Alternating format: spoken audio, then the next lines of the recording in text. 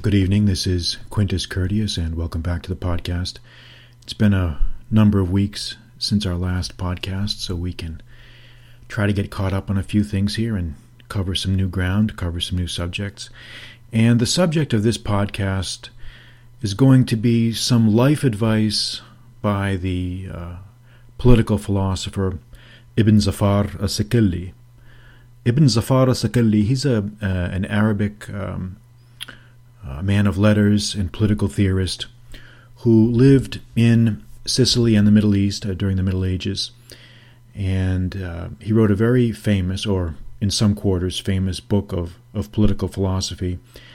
And as you know, I like to do podcasts and write articles about forgotten thinkers, explorers, travelers, men of letters. I just think that it's important to keep alive the spirit of some of these forgotten, important notables, and this certainly is one of those guys.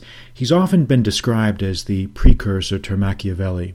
In my opinion, I think he's just as good, if not better, than Machiavelli in terms of his maturity of thought, his profundity of his advice, and I think also the expansiveness of his vision.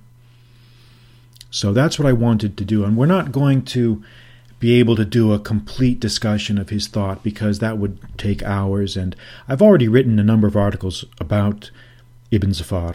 And you can find those if you go to my website, qcurtius.com. And if you go to the search box and just type in Ibn Zafar, Z-A-F-A-R, IBN space Z-A-F-A-R, then you can find those articles. But I wanted to keep this podcast focused on just practical life advice.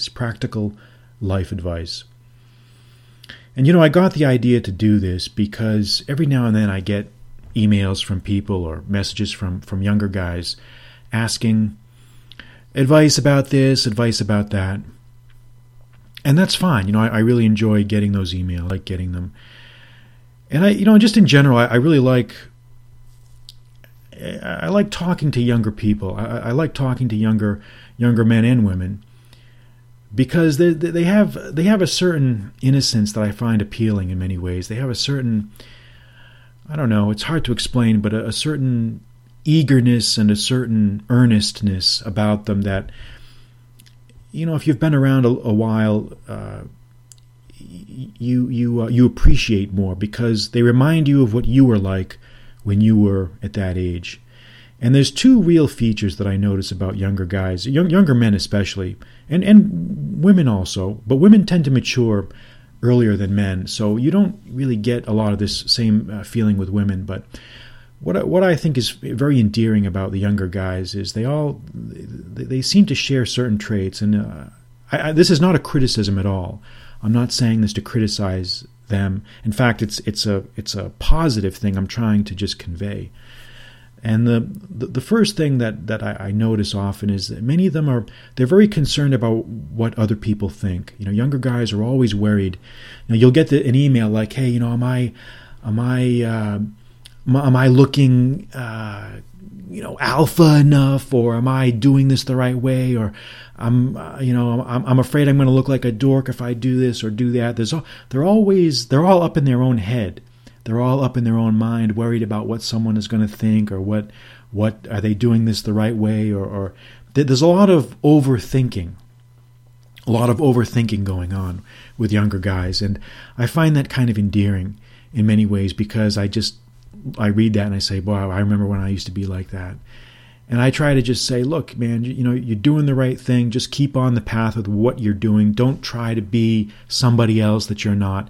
Just focus on the basics. Focus on the basics. Keep doing what you're doing, and things will work out. And you'll adjust. You'll change course, direction, and make adjustments as needed as time goes by." And the other thing that I like about the younger guys is they always whenever they have a problem, it's always what I call a generalized malaise question. Often you won't get a specific question. There'll be like a sort of a vague I'm feeling really bad at work, and what do I do? Or I feel like a dork here. What do I do? It's rarely a specific question that involves actionable advice or answers. It's just sort of a generalized feeling of malaise. And when I read those questions, I'm also overcome with a feeling of sympathy and a feeling of, maybe nostalgia, because I know what they're getting at. When a younger guy says that, he doesn't really want, he wants to reach out to somebody. He wants someone to talk to. He wants someone to listen to him. The younger guys, they just want someone to kind of hear them out. They just want someone to listen to them. They want someone to be there to just tell them it's going to be all right. And they just want that reassurance. And that's what I know I can detect. And that's really what they need. And I try to provide that. Again, it's an art, because also there's certain people that you have to kind of kick in the ass and get them moving. And sometimes that has its uses as well. But anyway, I just thought I would mention that about some of the endearing qualities of the younger questioners. So anyway, it's not a criticism. In fact, it's just the opposite. I'm saying it as a way of appreciating it. All right. So let's move on here. Let's talk about now the life advice of Ibn Zafar al-Sakali. And I'm not going to really, I did not know anything about this philosopher up until about a year and a half ago. I did not know anything about him. I had never heard of him. And I came across him in my reading. And this is one of the great things about reading, is eventually you'll stumble across some hidden gem. And I found out about this writer, and it just so happened that a very, very, very good translation was done of his work, an annotated translation with a lot of the types of extras that I like. And you can find it on Amazon. And the translation was done by two gentlemen who spent time in the Middle East, whose Arabic is obviously very, very good. They look like two Armenian last names, Kechikian, Joseph A. Kechikian, and R. Dekmejian. And they did a very, very good job on this text, this old text, and I can't recommend it highly enough. If you feel so inclined, I would recommend buying it, and I'll even put a link if you feel like it in this. There's links to the book on my other articles about Ibn Zafar, but it's recommended, especially if you're interested in political philosophy or just philosophy in general, or just like good books. And, one of the things that I love about discovering these old writers is that there's always great things in there. And I'm not going to spend a lot of time talking about Ibn Zafar's background, but he was born in Sicily, because in those days, his lifespan was from 1104 to 1170. And he was born in Sicily, which in those days was a province of the... it was an Islamic territory back then, and it was fully under the control of a local ruler whose name I'm not sure of. I can look it up, but I don't happen to know it offhand. And he also moved around and lived in different parts of the Middle East. But he wrote. He was a court favorite. He did interact with political leaders, and this formed the basis for his treatise on political thought, which was actually titled. And one of the things, I'll just say this. One of the things I just really, really love about medieval Arabic prose, or just traditional Arabic writing in general, is the titles in those days. The titles of books always were done with rhyming prose. You'll even not only was the poetry in Arabic rhyming, but the prose also rhymed, and it was considered part of a writer's art to come up with a title that rhymed. The title itself rhymed. It's just beautiful. The title of his book was called Salwan al-Muta' fi Adwan al-Atba'.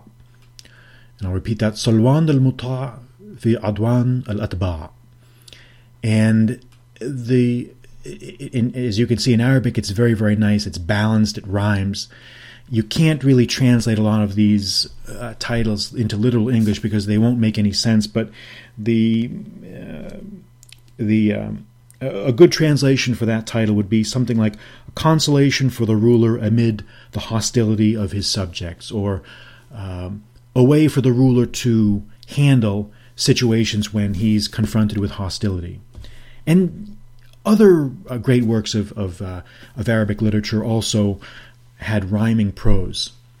There's one of the best examples. I mean, they all rhymed, but one of the best examples is the travel memoirs of Ibn Battuta, who was a North African traveler who traveled all over the Middle East and Asia. And the title of his work was Tuhfa al-Nidhar fi Gharaib al-Amsar wa Ajaib al-Asfar. And I'll repeat that again. Tuhfa al-Nidhar fi Gharaib al-Amsar wa Ajaib al-Asfar. And it's very difficult to translate that, but it's basically like a masterpiece, for wonders, for people who want to travel to wondrous states. It's just not an easy sentence to an easy title to translate. But the point is that the titles of these old works were just beautiful, and a lot of times you just can't really convey those in English, effectively. And this is one of the reasons why Ibn Battuta's book is just simply, the title is simply shortened to just Travels. Rihlati Ibn Battuta, the Travels of Ibn Battuta. And the full real title is just not, it just sounds so clumsy in English that people just don't really bother with it. And that's just, I think, a perfect example of how sometimes languages, you just trying to aim for a literal, mechanical, one-for-one translation is just not the way to go. You have to sort of reinvent it or reinterpret it in a way that makes sense in the target language. But anyway, let's talk about some of the life advice of Ibn Zafar. And I'll read this to you. And this is in the section on patience. He talks about patience. He says, "Attend to one who offers you advice. If the advice he gives would injure others without serving you, then conclude that he is a villain. If it injures others, but is beneficial to you, then conclude that he is an ambitious man. But if it is beneficial to you and hurts no one, then listen to the counselor and trust him." So this is his criterion for what to do when you're offered advice. Because this is it just occurred to me that we often don't really have a reliable way of testing whether other people's advice is good or not. And there's many ways to test that. I think you can use your own judgment on that. But this is a good way I found. And I'll repeat that. So he says, "Attend to one who offers you advice. If the advice he gives would injure others without serving you, then conclude that he is a villain." In other words, if the advice he gives would hurt other people and does you no good, then conclude that the person giving you the advice is a bad man. But if the advice injures others, but is beneficial to you, then conclude that he is an ambitious man. And I think what he means by that is this is someone who's trying to flatter you and trying to offer you advice that's good for the short term. But if the advice is beneficial to you and hurts no one, then listen to the counselor and trust him. So in other words, the criterion of good advice, it should not only help you, but it should not act in a way that it antagonizes or unnecessarily harms other people. Because having a lot of enemies out there in the world is no way to go through life, believe me. Is no way to go through life. And this is one of the things that Machiavelli, I think, really missed the boat on. This idea that you can act like you can just do whatever you want and act in a way that pays no mind to what other people are the fallout that other people are going to experience from it. And that's just not the way to go. I just think that's, the older I get, I think that advice is not good advice.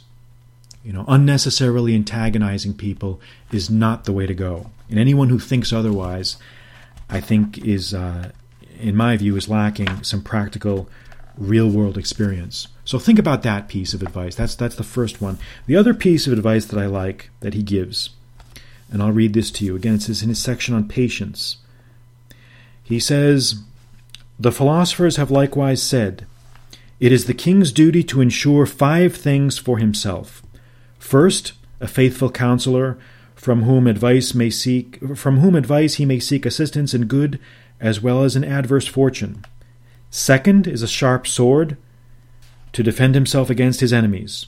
Third is a stallion, whose speed he may rely upon when further resistance is impossible. Fourth is a beautiful woman, whose love may preserve him both in thought and deed. And fifth is an impregnable fortress, in which to take refuge when surrounded by an enemy." So this is Ibn Zafar's counsel on the 5 things that a king may need. And again, the book is filled with, this is just one of many, many, many pieces of advice. So this is not all he says, but this is just one of the things that jumped out at me as something that might be worth hearing. And I'll repeat that. Basically, it's first, you need a faithful counselor who can give you advice in good times as well as bad. Second, a sharp sword.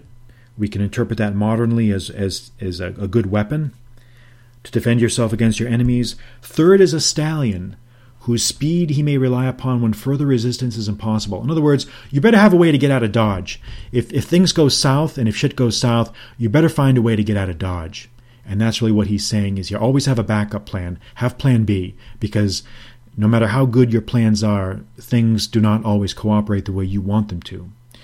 Fourth is a beautiful woman. Okay, we cannot neglect the benefits of love. A good man cannot neglect the benefits of love. And this is something that's totally lacking in Machiavelli. Totally lacking. Who himself, I think, was arguably a very cold and distant man. And the fifth thing is an impregnable fortress. An impregnable fortress. You better have your redoubt. You better have your redoubt to which you can repair yourself in times of need or take refuge in when you need to. All right, let's move on to more advice here from Ibn Zafar. And here's one where he says, it was said, and it's funny in these translations, it was said, in Arabic it's always like qala, like it'll be qala, like it is said, or he said. And okay, I'm just going to read the quote here. He says, "If you so much as bestow a glance on your enemy, you lose your advantage.